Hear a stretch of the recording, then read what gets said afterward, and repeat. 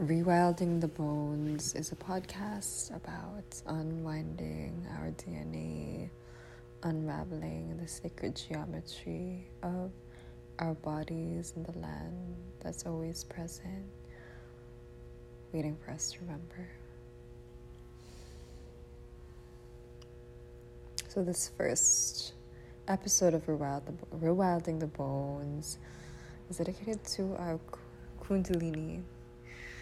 Now, there are many words for what can be understood as the Kundalini energy across languages, and I don't want to get too much into semantics or into language, but I inevitably need to because we are translating in every single moment a life force that is actually beyond words.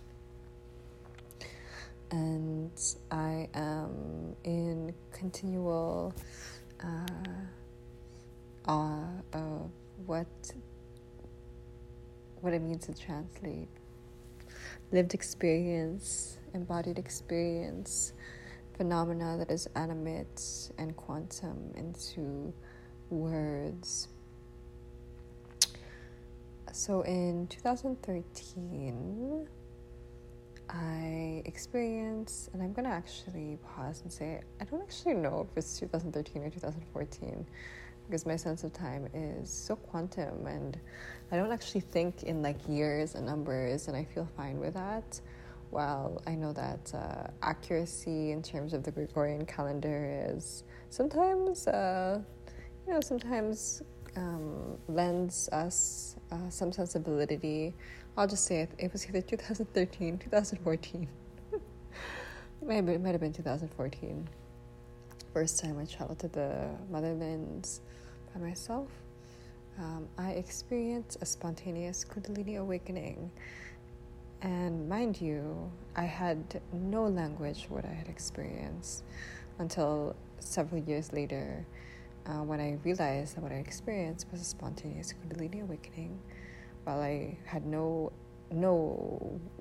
understanding that there were words that could describe in a succinct way what I had experienced. And this was during a 10-day silent Vipassana meditation course in Dasmariñas, which is in the Cavite province of what is known as the Philippines. And it completely attuned me, rewilded me to the psychic sensibility, the psychic faculties that we all have.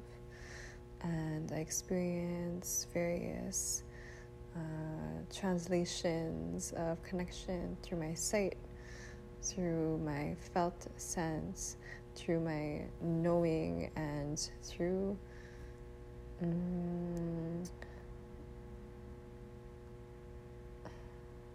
the land, really, this deep psychic reawakening. Now, I want to emphasize that this episode is not about how special I am. It's not about me being this exceptional human being who had this, magnificent spiritual experience. It's actually about how psychic we all are. It's actually about how, by virtue of being initiated into this lineage of humanity, we are so psychic that anything that we can possibly see in the movies, and psychic and powerful, anything that we can see in the movies, X-Men, Buffy the Vampire Slayer, Charmed, those are part of our lineages. And it's different. There's a distinction in my experience from theoretically knowing that, like, you can kind of know that you know that, and then to feel it at the core of your bones, to remember it in your DNA and activate it in your felt sense, is a completely different initiation from knowing it. And Rewilding the Bones is almost an altar.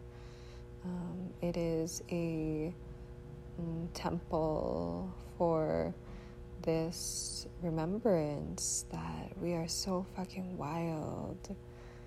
We're so fucking free that it is really beyond what our minds can perceive. It can only be felt through direct, divine, ecstatic experience.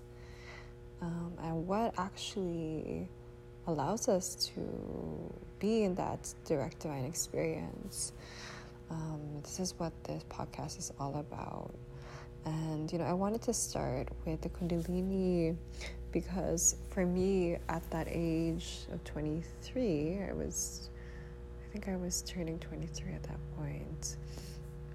And for me, it was a really pivotal experience for rewilding my bones, reawakening my DNA, unwinding my DNA to the deep remembrance of how powerful, how psychic, how magnificent we are, and how deeply, deeply related that is to the magnificence. Not only related, how contingent upon, how rooted in our relationship to the earth, to the waters, to all of our relatives in the air, earth, wind, fire, water, animals, minerals, plants.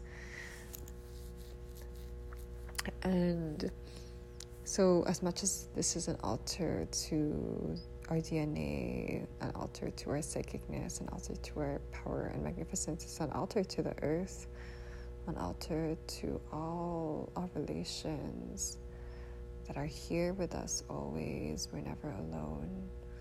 We're never, never alone. And the question is, at this very, very pivotal juncture in human history, and in fact in multi-species history, what is at stake in rewilding our DNA? What does it mean to rewild our DNA? And, there are so many branches in this conversation that I'm excited to dive into. Branches that relate to everything from electromagnetic frequencies to the water, to our relationship to fire and electricity, to transhumanism, artificial intelligence, and the algorithmization and digitization of our creative lives. While I wanted to start with the Kundalini because I wanted to start rooted in our beautiful physical bodies,